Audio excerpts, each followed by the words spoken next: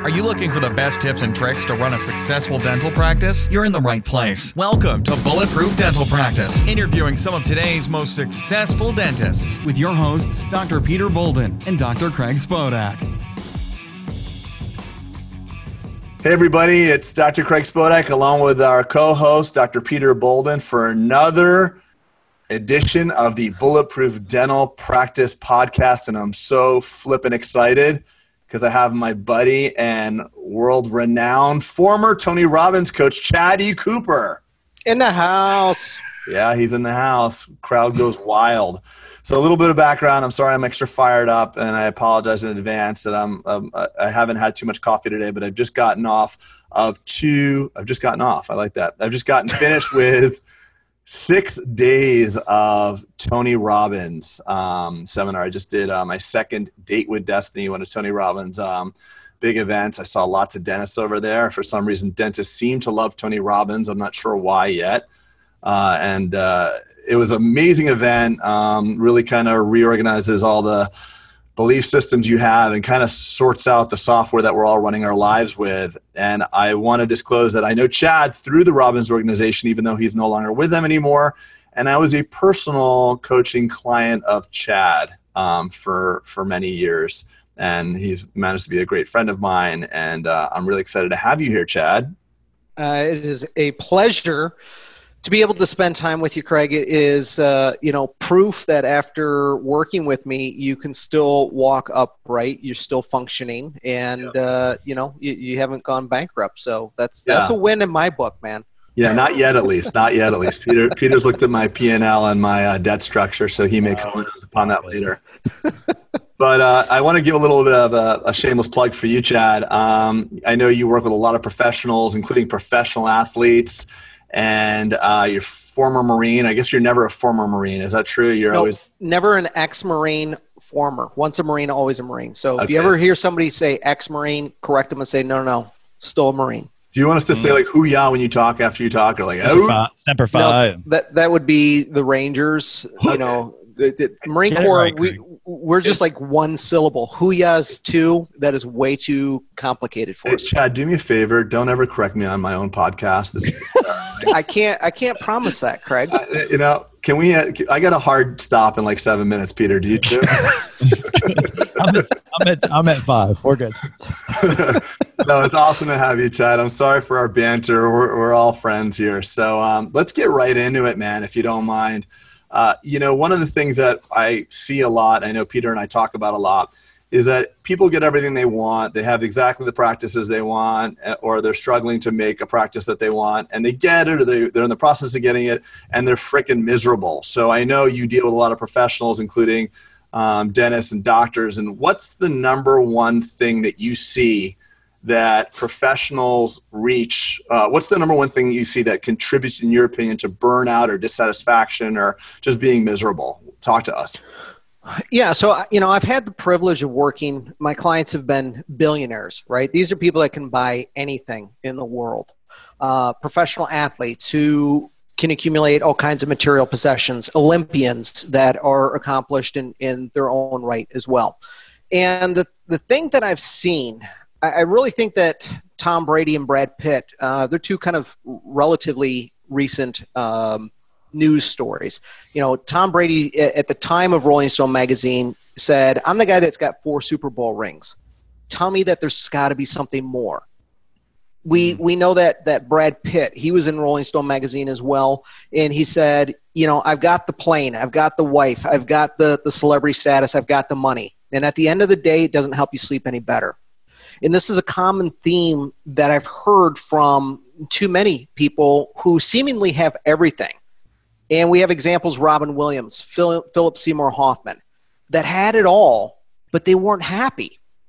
And I believe the reason for that is the ability to say what they really want is to move beyond happiness, material possession, and find fulfillment. And so I believe, when you look at a dentist and what they're looking for, and really any entrepreneur out there, people don't want work-life balance, Craig. What they want is work-life harmony. you can look at Jack Welch, former CEO of General Electric, and he said there's no such thing as work-life balance. There's work-life choices. You can look at Dr. Ivan Misner, and he's the founder of BNI, and extraordinary gentleman as well. And he says, there's no such thing as work-life balance. The closest that you can get is work-life harmony. And so what happens is we chase this doing drive, right? We become human doings. And in the process of that, and for our Canadian office or listeners, in the process of that, what ends up actually happening is we get broken. We think that once I get the right amount of money in my bank account, then I'll be happy. Once I have the right car, the right spouse, the right yard in the right neighborhood, all of that stuff, then I'll be happy. Only to get there, and I've literally seen billionaires, they buy these like kick-ass yachts, and they're all giddy and excited, and some guy comes up into next to them, and theirs is 5 feet longer, and suddenly their yacht's not shiny and new anymore. And the reason for that is we're chasing after material when what we really want is the ability to find harmony within ourselves. And so the reality is becomes the vehicles that you're using that can either serve the process of recharging your batteries, and again, for our Canadian listeners, the process of recharging your batteries, or whether what you're doing is draining your batteries. And so that's really what it comes down to, is these celebrities, billionaires, et cetera, is how many of us can relate to that, saying, I'm doing all of this, in the process of it, it's actually draining us, not filling us back up. Yeah, I love that. I love the distinction between energy creating behavior and energy depleting behavior. And it's sometimes in the way you frame it, your have tos and your get tos. Some people, I'm guilty of that. And my dad, actually, I saw something very interesting when my dad, during the economic boom of like 2006 and 2007, preceding the crash, the stock market was flying. My dad pulls me aside. He's like, hey, Craig, I could freaking retire right now. My investment accounts are so high, I could literally walk. I'm like, well, what do you want to do, Dad? He's like, well, I love what I do. I love working. So I never want to retire. And I'm like, oh, that's awesome. He's like, I love what I do and I'm never going to quit. And then 3 years later, he comes to me one day and he's like, I have to work forever. I'm like, what are you talking about? Is it my stocks are gone. Everything's gone. I've lost 80% of my value and I have to work forever. I'm like, well, it's perfect. That's exactly what you wanted. But we can make our situations, we could paint the reality of our situations as a prison or as freedom. And freedom's defined so subjectively. It's incredible how many of us feel trapped when we really don't. It's a narrative, right? Like it's your own narrative. It's your story. It's your story about everything. And right. Peter, your father's path was the same regardless, but being forced to and choosing to are two different things, right? Like one of my buddies who is in that situation too, he's like, it's a different ride to work now. He's like, I still go, I don't need to. It's a different ride to work, And so the vehicle doesn't change. The meaning that we give to it does. So true. Peter, you had a burnout story as well, which is an interesting story. Maybe not for today, but definitely would love to share that with the audience. And we've had conversations, candid conversations, where Peter calls me up and say, "Hey, man, there's this opportunity to kind of pull the plug, and I don't know." And then we just kind of delve deeper and deeper and deeper and deeper into the heart of the issue, and it's very clear when it comes really down to it. You want to pull the F it card, but it's really just your belief systems and story about it that makes you feel that way and nothing more. So it's always good to recalibrate on the intention of what you want to create. I'm pretty fascinated by this actually, Chad, because, you talk about like the path, right? And these billionaires having planes and, it's like all about the destination. And then they get to the destination. It's like, holy shit, I'm still not happy. And so, yeah, what's the hack there? Like, what's the code? Can you tell us what you've discovered is really, and you just did allude to it, but it's, can you dial it down for dentists? Can you dial it down for us and say like, oh, maybe you can't, because people are people. And I guess that's kind of stupid to say like, hey, what would apply to dentists? But no, I can actually, but I'm not going to. So what else do you want to talk about? Great. So here's what it comes down to. Okay. Is if you go and look up an interview with Bill Gates and Warren Buffett, they were both interviewed by Charlie Rose back in January of 2017. And Bill makes a really two important points. First, Warren Buffett says, look, I'm a billionaire. I can buy whatever I want, except for one thing.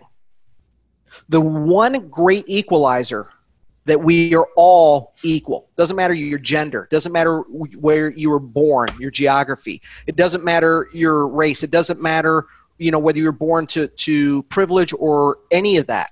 The one equalizer is that we all get 168 hours.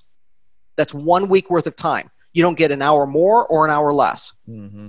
So if we're all equal that way, you, me, Dennis, billionaires, Olympians, how we use that time is what separates the amateurs from the professionals. Now, that's something that Bill taught Warren. And contrary or conversely to that is Bill said, I used to think that having a full calendar was an indication of my level of seriousness and commitment.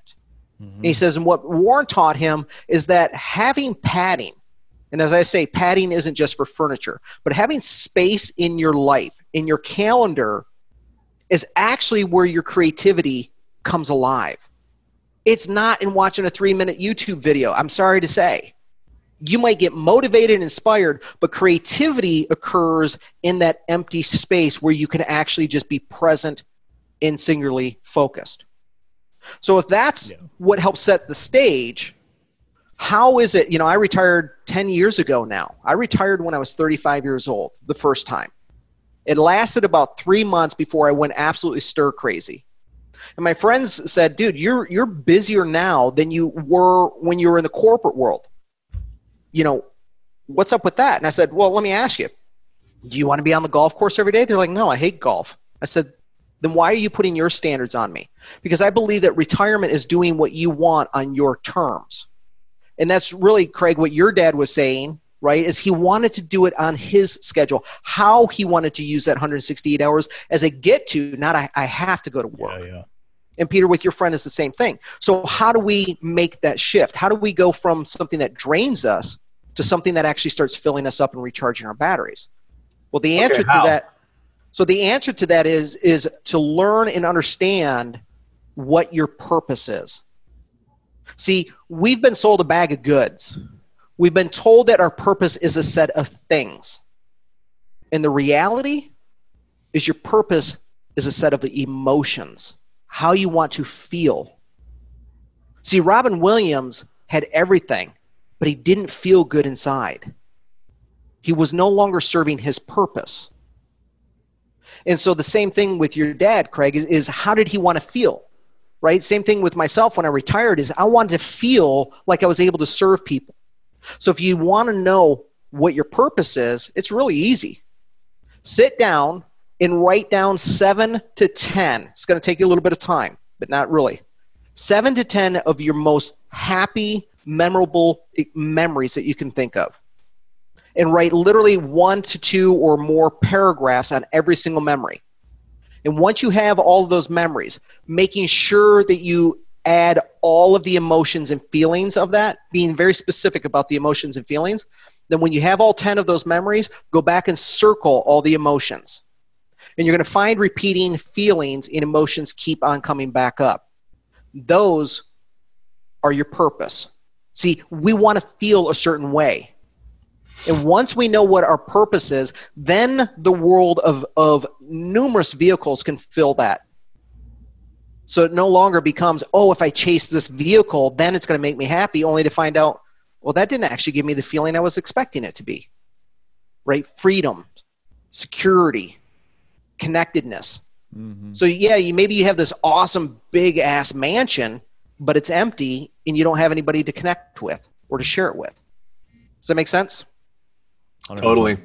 It's a cool thing that I pulled away from the last couple of days, and it's something I've been working on for a little bit of time, but you don't feel any emotion that's given to you or any quality that's given to you. It's almost like, I hate to go so like hokey here, but I always do, so I'm going to drop it anyway. But if you want more love or gratitude in your life, there's nothing you can do to get that, but it's in the giving. Like in the giving of that emotions where you experience it most richly. You can't feel the love you get.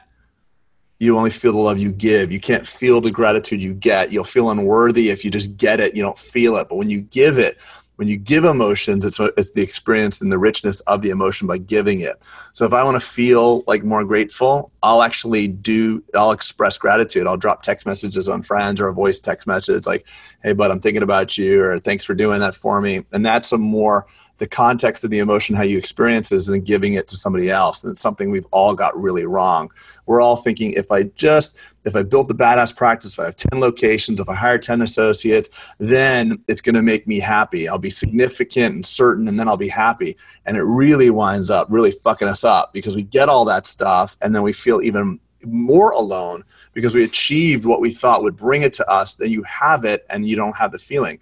It's like the car, you get the brand new car. It's amazing. You love it. You work so hard to get it. You get the first ding and you're pissed off. And the second ding, you're like, oh, fuck. And the third ding is like, fuck, it's just a car and it's over, and I mean, and you brought up Robin Williams. I mean, that dude was loved around the world. Everywhere he'd go, people would walk up to him and say, oh my God, you're Robin Williams. I love you. I love you. The reason why I became a doctor with Patch Adams, or you're the funniest person ever, or all the Academy Awards. And he felt totally unloved. And that's just, I mean, that's the, not to quote a Tonyism, but the greatest failure in the world is having everything you ever want and still being unfulfilled. Achieving everything you ever wanted and still having no fulfillment. And I fear that many of our dentist colleagues that are listening right now are on a path, or either there already or on a path to that, because we are high earning people as a general rule. And although U.S. News and World Report says we have one of the highest, best jobs, I experience, on chat rooms and Facebook and different places, a lot of low fulfillment. And when I speak about, hey man, I like what I do, I'm like, it's because you have, other people working for you. It's easy for you. Yeah, it's easy for you. Well, so talk about that. You made a good point in that, Craig. And that was, you have to give. You can't give what you don't already possess within yourself, right? And one of the distinctions that I've noticed with billionaires, professional athletes, and entrepreneurs is, and this is a generalization, okay? So I'm not putting everybody in this category, but one of the trends that I've noticed is that if you are an employee or you work for somebody else, generally you tend to consume whatever is created for you or given for you. But as an entrepreneur, you have to create in order to produce revenue. And so the difference in that is whether you have a mindset of being in causation, being the creator of your future, or living in the effect of other people's decisions. Yep. And that's a huge piece. Because when you are the cause, it means that you have accountability. And accountability is about ownership. It's not about discipline. Accountability is about ownership. So we can take a look at, okay, great. I've discovered my core values. I've discovered my purpose. Now what do I do with them? Mm-hmm. Well, here's something contrary to what you've been told, right? You're a dentist. You got to be appropriate. You got to be professional. Well, here's a perfect example of you don't always have to follow the rules. What you must do is take those emotions and insert them into the subject line for the activity that you're undertaking. In other words, what's the difference between putting on your calendar workout when most people hate to work out, right? You think about working out. It doesn't feel good, but it's good for you. Yeah. Now, what if you actually found your core purpose as connecting with others, as, finding adventure, and maybe it's about significance? What if you actually inserted that into the subject line? Adventurous day serving others while pushing rocks for charity, something like that. Are you getting a workout? Yeah. But you notice that the vehicle really didn't change. You're still working out, but the meaning you're giving to it is the difference of, well, I have to go to the gym versus going out and connecting with other people, serving other people, generating love. You're the cause of that emotion, of experiencing that, and that's where fulfillment comes in. So that what happens is most of us fall down to this trap of brokenness of, I have to be a human doing. And what I'm saying is put emotion back in your calendar. Yeah, people are going to look at you funny if they see it, but there's a little thing called private that people don't have to read that. But I will tell you, this is the number one thing I have a 12-week program, Create Your Legendary Lifestyle. And this is the number one factor, regardless of where you are in life, that if you don't do this, you slip back into dabbling and drifting. I mean, you're talking about a plan for how you want to, you're talking about a life plan. And even saying that sounds so hokey, but if you go on a vacation, you'll do research, you'll figure out, let's say you take a 2-week vacation somewhere, you'll figure out what type of clothes to bring. You'll think about what you're going to do on each day. You'll pack intentionally, you'll plan everything, but most of us just kind of show up in life. And I think it's a good point to bring up, Chad. You'll be very proud of me, me and Peter here, but we've actually just completed our book, our first publication. I have a feeling it's the first of many. Okay, I want to hear about it. You don't know about that? Kind of wore me out, but no, it's freaking great, man. I got nothing else to add. I just deployed everything into that book, so I got nothing else. Let me tell you, I mean, I read just about every dental book that's come out, and I am so fired up about this. When you're writing a book, it's kind of disjointed, and you like wonder how it's going to all flow, and you write the chapter by chapter, but we just got the final manuscript of it, and we talk about so many different things in it, but talk about the intentionality. Like Peter and I were so intentional about what we wanted to create. Like we knew before the practice ever opened what it's going to feel like. We had a cool vibe for it. We knew how the team was going to behave in it. We had such intention around it. And in the same way, we have a level of intensity around what we're doing with our families and our kids. We have a clear picture, a very clear picture of what we want to create in our lives. And I think that's one of the reasons why we're experiencing some levels of fulfillment is a direct proportional result to that intention. The work to pack for your life or to design your life, the reward is that you get it. If you're just kind of stumbling along, life's going to kick your ass. And life is kicking our asses too. I don't want anybody listening out here to think that. Sure. I'm sorry? I said for sure, but it's a different level of, sometimes you have to play offense and sometimes you have to play defense. And so and I think some people are totally reactionary to just like, well, let's see what happens today, as opposed to purposely going after it. And Chad, I want you to talk about that, but also when you talk about purpose and, that Craig has more of a bigger arching purpose to me. And I get sweaty back when people start talking about purpose, because if someone came to me today and said, hey, what's your purpose?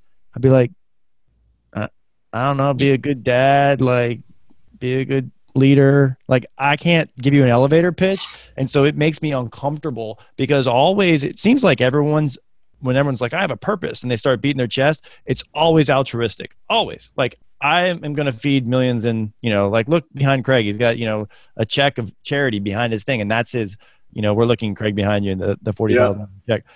Right. And it's always altruistic. And so like, I feel like the people who aren't singing that, like, I'm going to feed America, it's like purpose can't be, I don't know.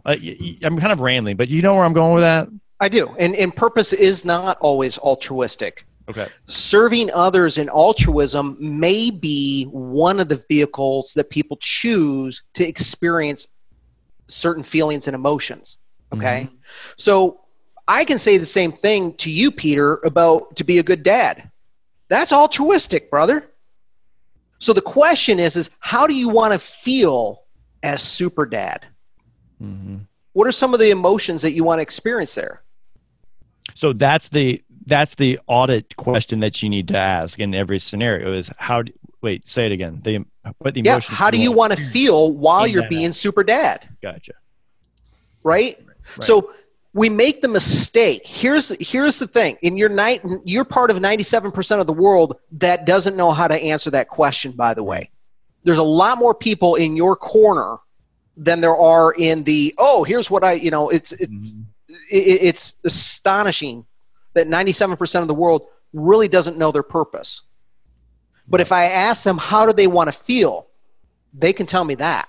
So what happens is you made the mistake, right? Like we have a hard time. It's probably deep in there, and I guess of course it's deep in there, but I have a hard time articulating it. But you have a hard time articulating because you've been told how to respond in the appropriate way, Peter. Right. See, you've been institutionalized that your answer should be by a vehicle, by some system that allows you to feel like it's purposeful. And my response is flip that. If you look at an oak tree versus a pine tree, okay?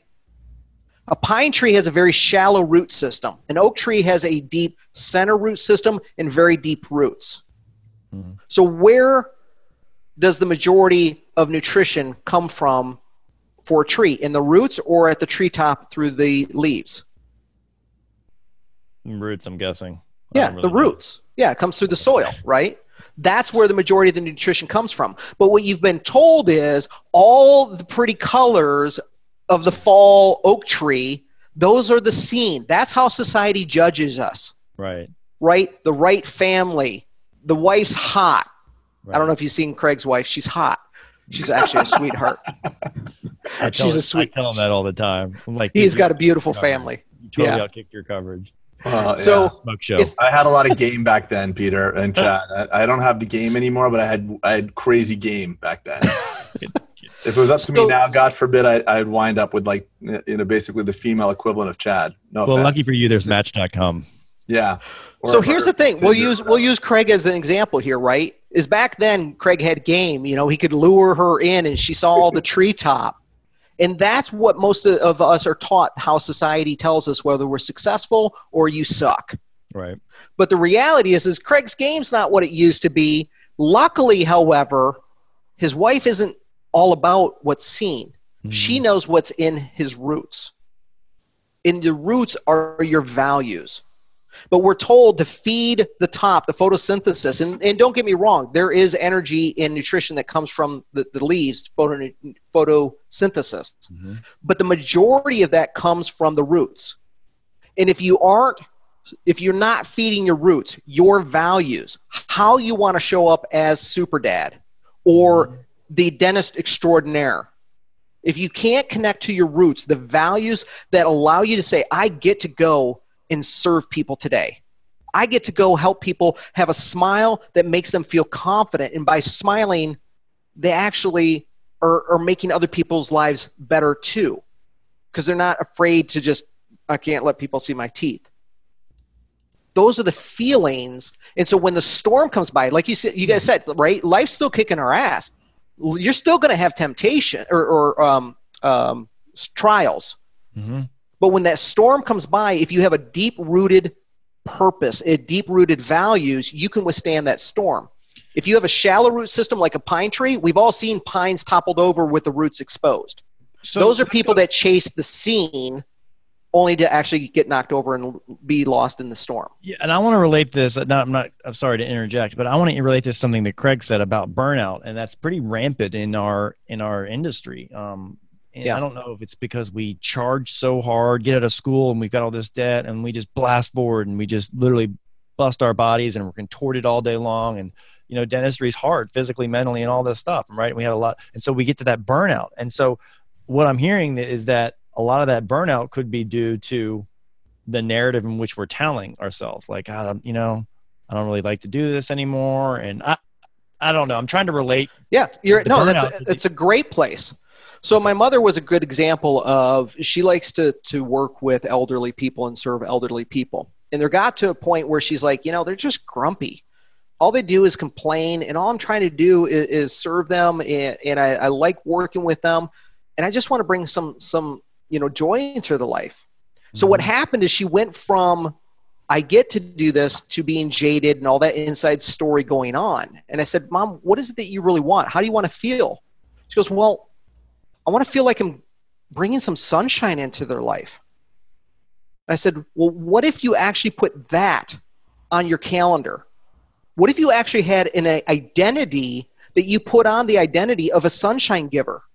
See, we don't wear these identities. If you go to church, you put on a different identity than when you're at your home, okay? Mm-hmm. Most of us wear a different identity. We're all schizophrenic. I'm just courageous enough to admit it. It's a healthy schizophrenia. Okay. So do you just wear any mask that you're given? Or are you wearing a mask that, you're trying to hide your pain?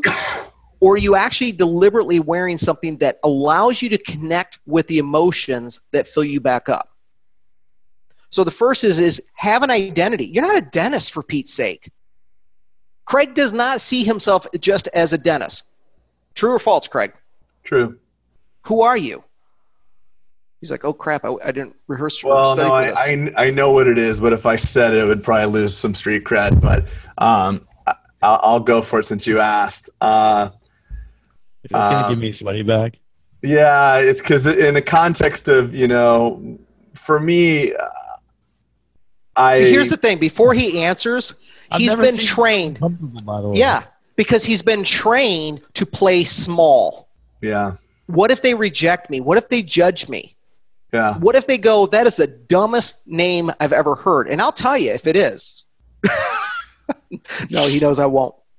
But see, notice how we respond is that we want to not be afraid of being human, of being normal. Yep. And so what happens is we say, well, if I do enough, then people won't actually see the real me. They'll be impressed by the treetop.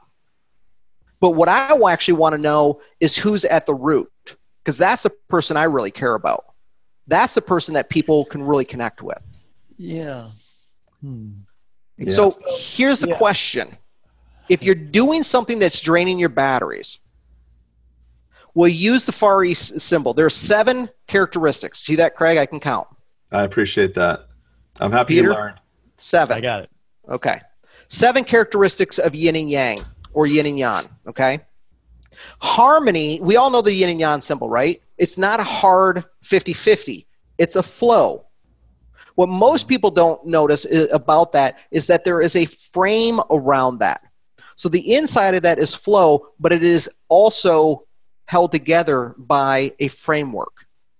And within that, there are 7 characteristics. So if you're doing something right now and saying, this sucks, I don't want to do it, it's draining my batteries, ask if these 7 qualities exist in any activity that you're doing, any vehicle that you're using. The first is it serving a sense of mission? So for yourselves, you wrote this book. Was there a sense of mission? Yeah, of course. Yes. Did you do it from a place of freedom? Did you write the book freely? Or were you, coerced or imprisoned or held against your will to do it? We did it freely. The funny thing, Chad, to add to that is our publisher is like, well, what's the reason you're writing it? What are you selling? And the funny thing is, we're actually not selling anything. We were paying it forward. And they're like, okay. And I'm like, yeah, that's what it is. We just want to add value. We've learned a lot and we want to pay forward. So that was the spirit. That was the first conversation we had that set off the tone. Nice. So the first characteristic is mission. The second is freedom. The third is love, which you just spoke to, Craig. Yeah, that's the purpose of my life, by the way. Paying it forward is serving your mission from a place of freedom, doing it with love. Yeah. Number 4 is a sense of adventure. Was there adventure involved? Yeah, Peter? I mean, yeah, I guess on a different level. I mean, Well, seeing it come together. I mean, when we read the manuscript, we were going back and forth. We were fired up as hell. I'm like, dude, did you actually read this thing yet? Did you see how it all flows together from start to finish? We were really fired up. Yeah, that's true. So number 5. Adventure. Yep, adventure. Number 5 is filling up. When you do this event, when you partake in this activity, this vehicle, does it fill you up? Number 6, does it create a sense of safety? And number 7, does it allow you to speak your truth through love? And for you, Craig, that speaks volumes, because what you said is you did this to serve other people, was about your passion to serve other people and be able to speak your truth through love, to serve. Yeah. Because there's a huge difference between speaking your truth and speaking your truth through love. We've seen politicians doing it in the last election. Mm-hmm. Speaking your truth can tear people down. Speaking your truth through love is about having empathy and not judging them in the process, but saying something that must be said. Doesn't mean it's got soft edges or that people are always ready to hear it. But because you're doing it from a place of love, that it's coming from a place of empathy rather than judgment.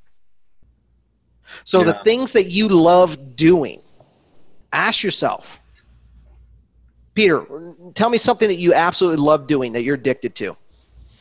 Kiteboarding. Not the first thing you thought of, though. Yeah, exactly. Yeah. I could tell what you were thinking. It's disgusting. Kiteboarding. Is there a sense of mission? Yeah, getting better. Yeah, it's more of the adventure. Like, I'm an adventure junkie, and I think everything I want to do is kind of like, plan a trip or do this thing, or can I ride across the desert, and and I think what freaks me out is knowing that like those days are numbered for me, meaning from an age standpoint, you can't do that in perpetuity. So you can do it at 67. I don't know why I just threw that in, but like, I don't know why that's on my mind these days, is that like my body is like getting older. But because the piece that's missing there is the safety.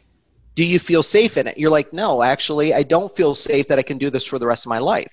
Right. But if you went through all 7 of those, you're going to have the majority of those light up. Probably a 0 to 10, 7.5 or higher.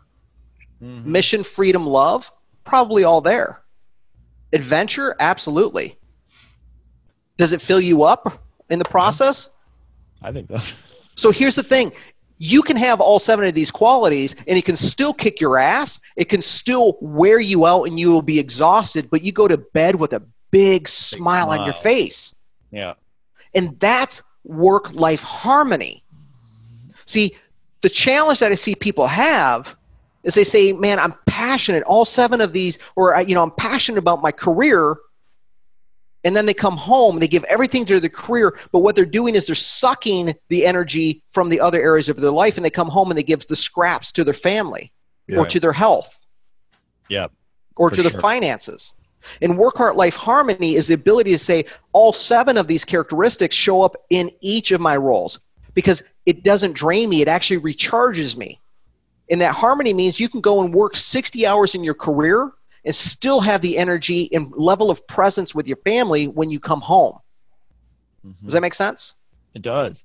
And a lot of us professionals fill up, by the way. We have shitty lives at home and we fill up at work. We get all those human needs met at work. So, if you're having family troubles and things aren't working well, we get all of our human needs met in the office. I mean, not to, just like the significance and certainty and recognition and accolade. That's why we have so many people that are addicted to work. And then you work harder and you think, especially for the men out there, we think like, okay, well, I'm helping my family by providing for them. And your kids don't want you. The kids don't want money. The wife, for the most part, doesn't want money, even though she may say she does. She really just wants your presence.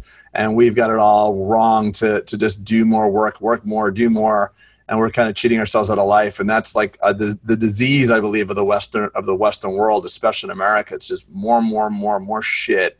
And in the end, we come up bankrupt morally and emotionally or not morally, but emotionally bankrupt. And it's we do. So really the seven characteristics show up at work, and you say, well, my marriage, my relationship sucks. Ask yourself, how many of those qualities are showing up in your marriage? I'll tell you that the 2 greatest factors, if you want an extraordinary marriage and you're struggling, it comes down to love and respect. What your wife wants most, what she desperately desires, is your love. And what a man deserves is your respect.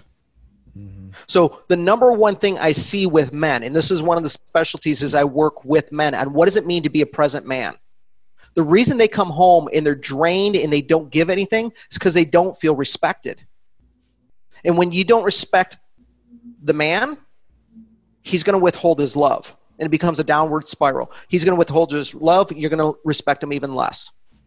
Now, that's a bit of a generalization, but if you ask somebody, if you had employees or you had customers or you had friends and you could only have one of these 2 qualities, either they love you or they respect you, which would you choose? 9 out of 10 men are going to choose what? Respect. Every time. 9 out of 10 men are going to choose respect. That's why I can speak to this in generalization, because 9 out of 10, this sounds like a dentist. 9 out of 10 dentists recommend. Dentyne. Okay.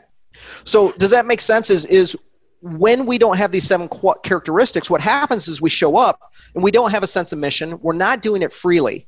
So you go, oh, baby, you want some of this? You better give me some of that. We're not free in the pursuit of our mission. We're horse trading. Transactional, for sure, right? Yeah, we're whoring ourselves out. Mm-hmm. Literally, that's like that level of love, that level 2 love is just horse trading. Yeah. Patients feel it, spouses feel it, employees feel it.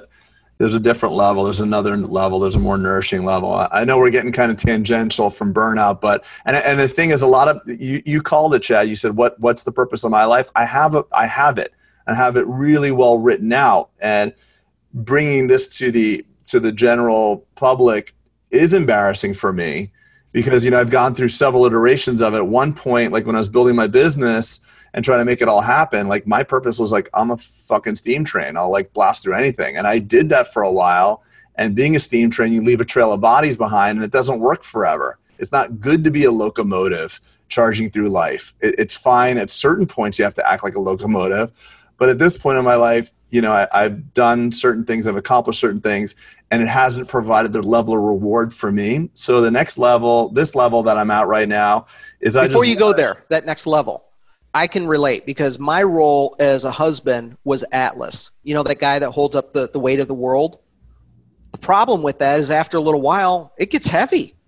And you start to resent your wife. Yeah. Like that steam train, right? All right, so now where are you at, Craig? Well, my purpose is to kind of experience greater levels of love and for everybody and everything, and actually just let divine guidance that flows through me guide me through my life. I really believe I'm very centered spiritually, and I believe that everything that happens for me it has some form of purpose or meaning, and I'm just being patient to see what it is. But also I feel very connected in that way, and it's giving me a lot of, even when I get my ass kicked, I feel like, okay, what's the meaning in this now? I think that there's so much, human beings need so much certainty around things like, oh, my employee left, this sucks. My office, I got a bad review on Yelp, this is the beginning of the end. And I think if we could just maintain a little bit of confusion is the emotion that precedes a breakthrough. Like, I wonder what else this could mean. We're so freaking certain, like, oh, this person disrespected me and they don't care about me and all that bullshit. But if we could just have a little bit of confusion, like, what else could this mean? And get a little bit of flexibility about it. Let time pass a little bit. And we talk about this in the book. It's like almost every real catastrophic or really upsetting thing that's happened in turn in time has turned out to be a blessing in disguise. And if you could live your life with that sense of wonder as children do, or if you could just be less attached to everything, more magic can show up. And when you're in those types of states, those states where you're feeling good and feeling optimistic and hopeful and have a belief or some faith, magic tends to show up more. And that's where I'm at right now. And I didn't want to necessarily go there, but I am coming off of those 6 days with Tony, and we're very intentional about that. And just so you know that I'm not some Yahoo, there was also, Tony events, there's a whole gamut of civilization and the society there. There's people that, are miserable and want to off themselves. And then there's the guy Joe Gebbia, who's sitting right next to me, who founded Airbnb, worth $3.9 billion, sitting right next to me. Usher was there. Not that he's anybody that I neither aspire nor credit in any fashion, but there's people that are rock stars, literal rock stars of their life. So hold on for a second on that. Yeah. Because that's another part of programming. Is as a professional life coach, I don't believe you can be a master coach until you acknowledge all four quadrants. We go back to the yin and yang. So we know we have the logical, right? The logical sense of ourselves, the brain. Then we have the opposite of that is the emotional, the heart. And of course, then we have the physical, the human piece that we have to take care of this temple that we've been given. But if we don't acknowledge the spiritual, you can do all of these exercises, and I encourage you to do them, and you will still end up empty if you don't acknowledge what spiritual means to you. That doesn't mean that you have to agree with my religion, but we all have a level of spirit that we must embrace, because if you don't, that's the dark part of the yin and yang that you're denying in yourself. And if there's a part of you that you're denying in not wanting to share with the world, that's where pain and suffering live, is in that shadow. But when we can actually say, I think that the whole Jerry Maguire, you complete me thing is BS. Mm-hmm. You're already complete. A partner is meant to complement you because you're already complete. But you won't get there and own and accept that until you've accepted your spiritual. And when you do that, you can stand in the face of fear and rejection and lean into it. And that vulnerability allows you to take off your armor and say, here's who I am, all of me. Mm-hmm. And that inspires others to go, damn, if he can do it, maybe I can too. Yeah. So, yeah, making Peter feel very uncomfortable. I like it. You see me twitching and grabbing my face. I learned from my back sweat. I was going to ask for a group hug, but I don't want the back sweat, dude. I'm judging you right now. Be hard to do even Atlanta and where elsewhere. So. It's funny how I was just thinking how like this podcast, Craig, when it was just me solo, I launched it and it was all about like, this is just about systems and marketing. And that's what it was all about. Right. And because that was my language to kind of like, I am a checklister, I am a doer, I am an executor, like that, I live my day by my to-do list and what have I accomplished and here are my goals. And like, so this is such a foreign place. It sounds good. It's just so foreign to me, like this, and Craig, you live on a different plane of like love, like give love to receive love. And like, it's just not, I don't understand this. And it makes me, that's why I'm uncomfortable, is because it's not the binary code of which I understand. But I do see so we got some get it and they live more fulfilled. So I'm wondering like, why did I not get that DNA? No, bro, it's not DNA. It's not DNA. No, it's not DNA. So just to interject, so I didn't happen to freaking one day wake up enlightened. And I don't even want to say I'm enlightened right now because I'm going through real crap. Just like Peter and I are friends, just for the listeners here. We talk about real shit that's going down. And there's challenges like where I have and that he has. And that's what friends do. But this was born, the first thing I did, the very first thing I said, hey, maybe there's something different, was born out of something bad that happened. When I built the practice, I got rejected by 10 banks, and the 10th one or the 11th bank finally funded me, and I had no money left in the bank, and I owed shit tons of money, as you know, Peter, and I had an impending mortgage payment of my rent payment from before was $6,000. My impending mortgage payment was $35,000. And I was freaking out. Like, what the hell did I do? Why did I do this? And I was really kind of disorganized about my priorities and my because everyone told you not to do it too, which is another thing. Yeah, literally. Like I had and not just everybody, but the people closest to you. Yeah, and the banker. Like my dad's like, what the hell are you doing? My wife is like, I made a big mistake, by the way, and I tell people this all the time. I share with my wife that I'm really freaking scared. And I don't know, I mean, at least in my relationship, I don't want to give relationship advice. Chad shaking his head no. You never fucking tell your wife you're scared. Because that really freaked her out. She's like, what do you mean you're scared? And then I had I'm scared. I had to placate her. Oh, no, I'm scared. You call up Peter in tears and back sweat and go, dude, I'm really freaking scared. Yeah, what the hell did I do? Yeah, talk to one of your buddies about that. And I don't want to, So I was hopeless and feeling helpless, and I was like, what the hell do I do? And I just started asking for help. And through that pain, I used that pain to get a deeper sense of clarity. And it wasn't like I have introspective DNA. We all do. We just have so much goddamn armor on us. We're all at the base of it. I've been around some iconic people, and at the base of it, everybody has a fundamental belief system that at a certain point they're not worthy.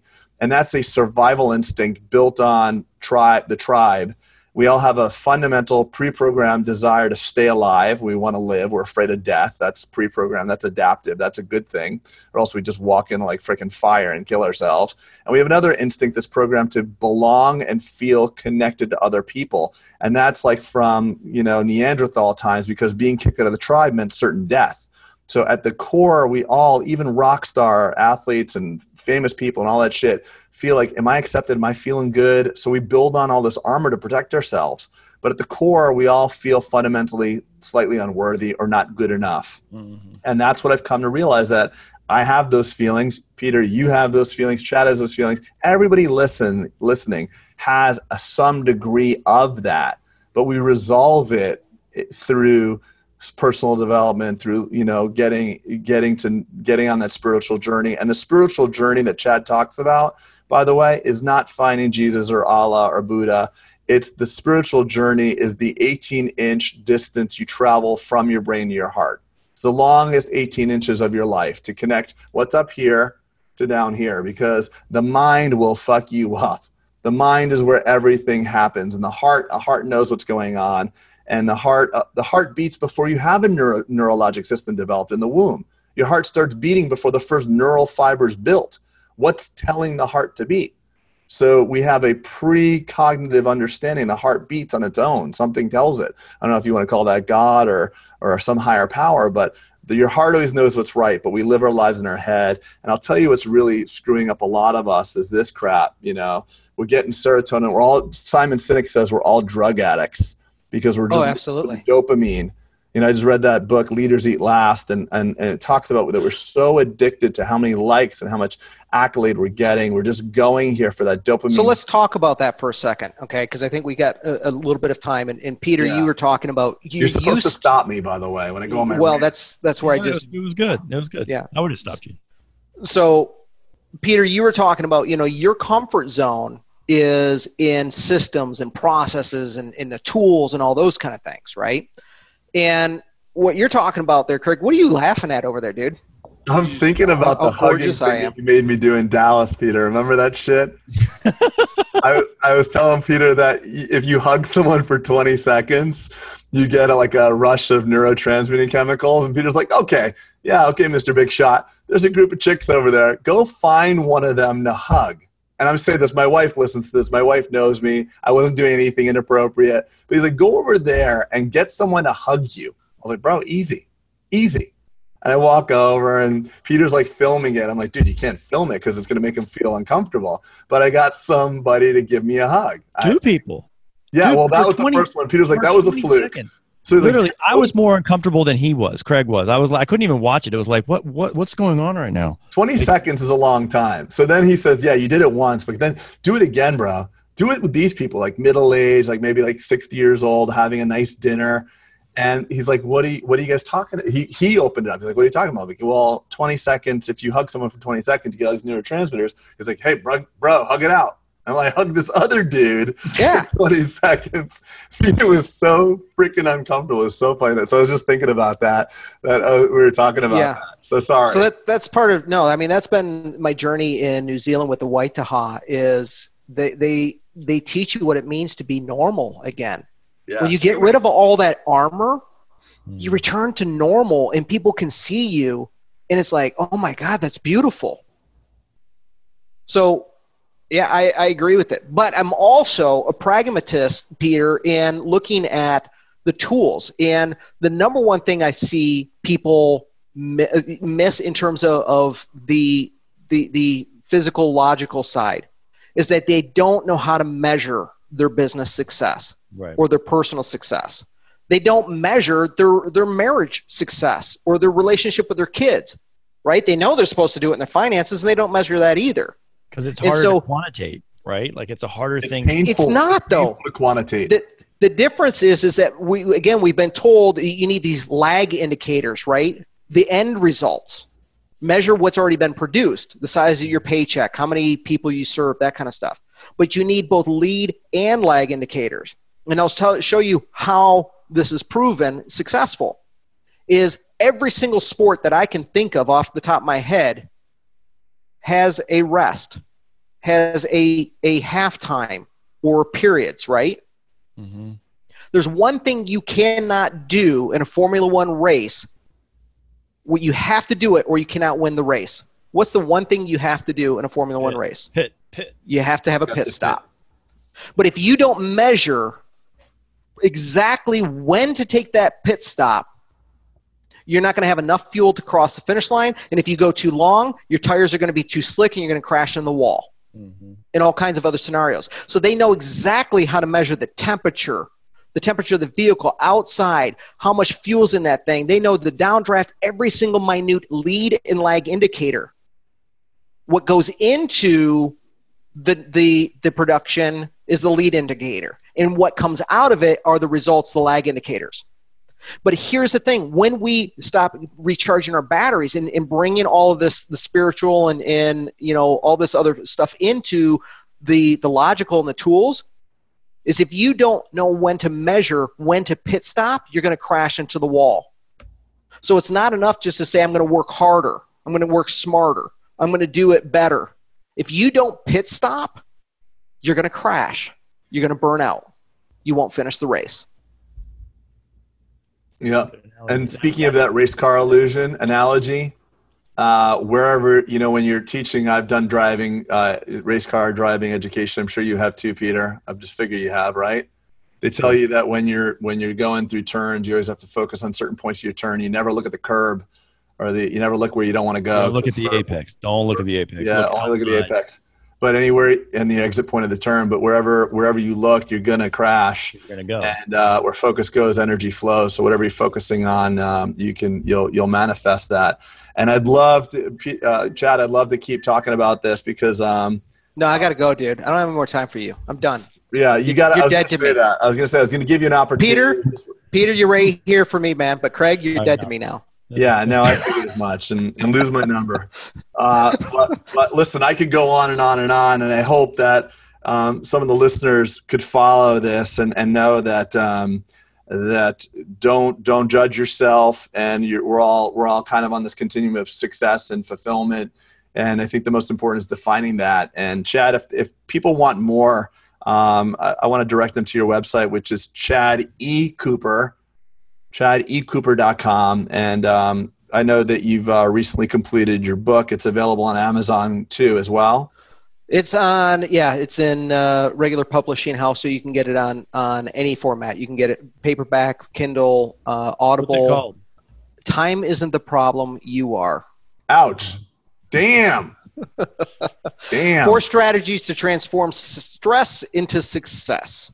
So if you want to know more about how to actually create that work-life harmony, that's really what it's about. But that's, I've got a sense of humor if you couldn't pick up by now, right? I grew up half Canadian. It was kind of required, dry sense of humor. And so if you can't look at it from, if I can't admit that I'm the problem, then you're not ready for the book. But the great thing is if you can admit you're part of the problem, it also means you're part of the solution. Hey, Peter, wouldn't you agree that that's for our book as well? Totally. Like if you can't admit you're part of the problem, there's so much of that in our book. It's crazy. Yeah. Well. Yeah. So when's your book coming out? I don't know, Peter. When's it coming out? 2 months. 2 months. I'm excited, bro. I'll get you the manuscript, Chad. I want you to tear it apart. Take a look at it. I think you're going to find it very enjoyable. Yeah, I want to promote it to all my peeps as well when it comes out. So I can be like, yeah, I know these guys. Yeah, I know. It's pretty cool, isn't it? I know Peter. We'll send you one of those signed copies, Yeah, exactly. Yeah. Just your signature, though. All right. Well, I'm done being insulted. So, Chad, as always good to see you, man. Thanks for adding so much value, not only to my life, but all the people that you touch. Peter, I'm happy we made you really freaking uncomfortable. It is one of my most fun things is to make you uncomfortable. And I think that's why we get along well. We thrive on putting each other in awkward situations. You do it to me. So I love when I get a chance to do it back to you. Is he going to go fetal is he going to go fetal position in the corner after this? No, he's too tough for that. He's going to go take out his AK and do some target practice. The introverted me needs like just some quiet time to recharge my batteries right now. See, there you go. All right, everybody. Thanks for listening. Thanks, guys. All right. Thanks, Chad. See you guys. Over and out. Thanks so much for listening to Bulletproof Dental Practice with your hosts, Dr. Peter Bolden and Dr. Craig Spodak. Online at bulletproofdentalpractice.com. We'll catch you next time.